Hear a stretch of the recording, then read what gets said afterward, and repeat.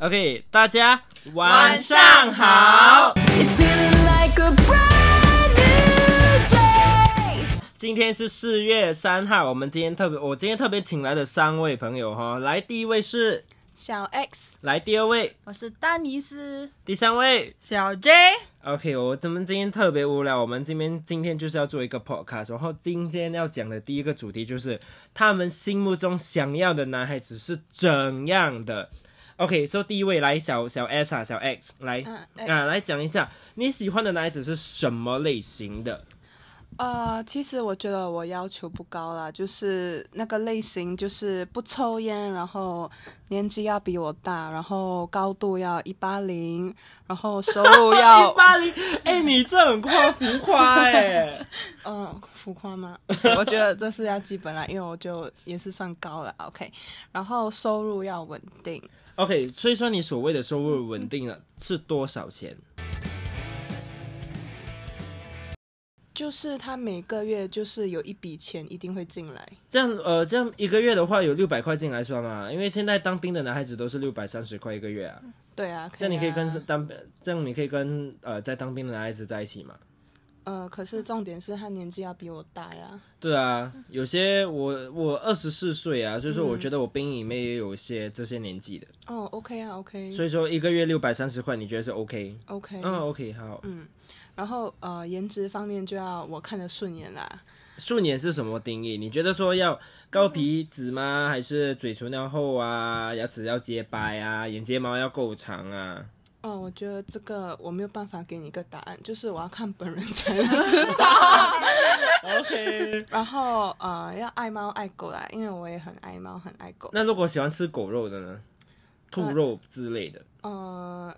兔肉我就可能没有什么要去管啦。double standard， 双重标准。Oh my god。兔肉，因为兔子我觉得我没有这么喜欢，所以你就是双重标准的人。好，下一个。好吧。来，然后最后一个就是要可以沟通。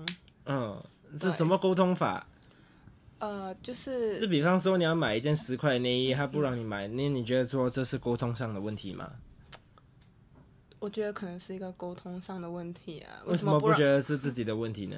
为什么不让我买？因为那个10块的 bra 会弄你的奶奶很痛。可能我已经就是想要买啊，就是可能我买的时候我有考虑到很多方面了，然后我有去做 research 这种。所以说你觉得10块的奶纱你做得到 research？ 就是肯定会有好 review， 然后价格便宜。所以说你就是一个会做 research 的人 before 你买。对。所以说你希望你的男朋友也是这样类型的吗？其实我希望会这样。可能我会比较 cheapskate 一点。OK， 好，来下一位呢？丹尼斯，你喜欢怎样的男人？我喜欢脾气好，还有要成熟的，不喜欢那种很 lame 的那种，很幼稚的。什么是幼稚法？幼稚就有时候他们觉得很好笑，可是我不觉得很好笑。你觉得喜欢 Hello Kitty 跟哆啦 A 梦的男孩子是？你觉得是幼稚的男孩子吗？我觉得是。你觉得是？如果他是玩那种干单的，我还 OK 可以接受。可是 Hello Kitty 还是哆啦 A 梦真的是有点太 over 了。就比较不像男人了。对，好，可以。对。还有呢？还有他们需要有储蓄，因为我也是会储蓄的一个人。对。好，而且经济要稳定。所以说我发现你们头2位都有说到经济要稳定。对呀，钱很重要，不然讲 BTO 呢？OK， 所以你们是想要 BTO 啦。HDB 跟 condo 讲真的，你们2位有什么你们3位有什么感想？你觉得说 condo 重要还是 HDB？ 还是你们都觉得说没有分别？我觉得 HDB 比较好。为什么？因为 condo 如果你没有去游泳，你还要还他的钱，因为我很 cheapskate 的一个人。OK， 我觉得小 X 是喜欢 condo 的一个人，对吧？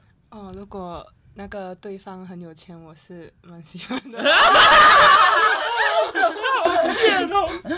好肤浅。OK， 来下一位。我觉得应该看他经济能力。怎么你们一个个一直在讲经济能力呢？钱真的那么重要吗？如果你没有钱，你想买个 condo，你不是把很大的负担放在你自己的那个？可是你们有目标啊，你们2个人都有目标啊，可以为那个目标而前进啊。You can start from small。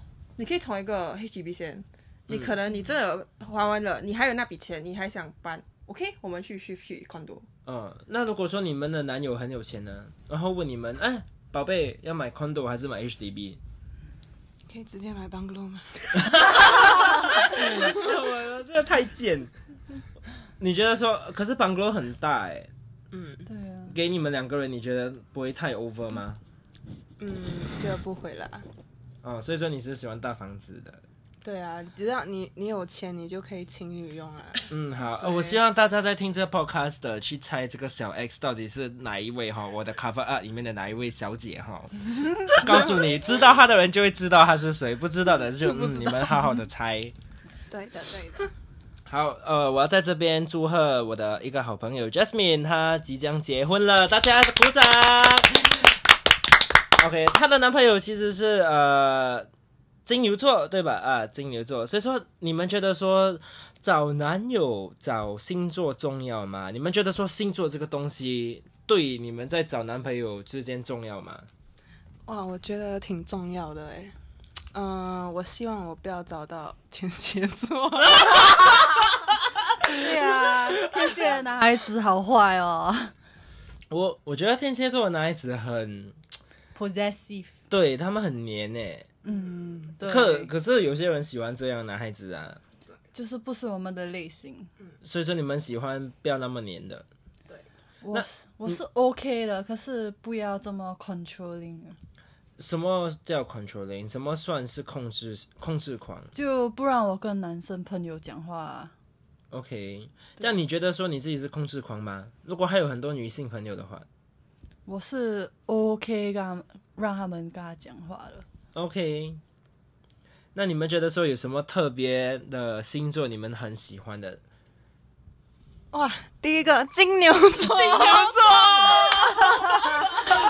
为什么？因为 Jasmine 的老公是金牛座，对，我们就觉得说以这个标准你们要前进，对不对？你们要向着金牛座而冲。可是金牛座是土象星座，他们特别不浪漫。你们觉得说不浪漫的男孩子可以接受吗？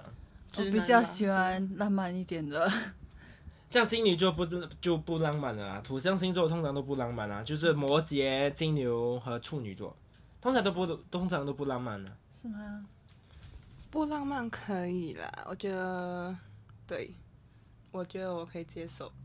好，那其实小 X 是双子座，双子座常常人家都说你们其实是双面人，你有什么想要辩解的吗？你觉得你自己是双面人吗？我觉得看情况。所以说看情况就代表你是真的是双面人啊，就代表有些事情上你可以是双面人。是的。为什么这样呢？怎么这样双面？就是可能我们讨厌一个人，然后我们就不会真的想要去跟他走太近，我们自己会很安静。可是那个人过来，我们又没有办法不说话，这个是我们内心的一个挣扎。所以你觉得说这样是双面？好，可能人家就觉得我们很双面啊，为什么我们要这样子？可是可能那个人没有发现说他自己也有问题，所以我们就所以说你不觉得是你自己的问题？我觉得那个人你讨厌那个人不是你的问题。那个人本身就有他给我讨厌的理由。OK， 但你是天蝎座，你对天蝎，人家都说天蝎座爱记仇，你觉得说你有什么好辩解的吗？还是你认同这句话？我觉得我超级会记仇的。就是爱记仇吧，天蝎座对吧？对，这个不可以改，我也不知道怎么改。那什么是你觉得说你会记仇？就是那个人伤害我到很深。我不觉得说这种算是记仇，记仇就比方说朋友拔了你内衣的 strap， 然后你要拔回他2次，这样就会这样记仇。对啊，会啊。所以说你就是会记仇的一个人。所以说你觉得说我就很想，如果他弄到我 suffer 很多我就会想要让他双倍的。好可怕，这种恐怖情人。天蝎座都是恐怖情人，大家请小心。好，最后一位是小坚啊，小坚是射手座，他们都说射手座的人特别爱自由，特别爱开放。你觉得你自己是一个开放的人吗？一半吧，可是我很爱自由。什么叫你很爱自由？就我不喜欢被管着。每个人都不爱被管着啊，爱自由就可能说，我今天想要穿一个比较紧一点的 bra， 我就算吧，就是穿。你会吗？你不会啊？会吧，就随心所欲，我不想被控制。随心所欲啊！可是他们说射手座很花心哎，我觉得他是哦，你可以看他的手表的 wallpaper， 一个 change 一个。他是个猫啊！你看，从猫可以变到男孩子一大堆的，我真的觉得说射手座很变。有吗？你觉得你花心吗？还好吧。还好吧，你确定？几年前我看你在追 XO， 你现在在追什么？他青春有你3。对不起，我没看。不是你吗？你好像早上在唱那个歌哦。没有啊。OK， 谢谢大家听我们的这个一个没有很长也没有很短的一个 podcast， 谢谢大家。来，1、2、3，来，谢谢大家，谢谢，拜拜，下周再见喽。It's feeling like a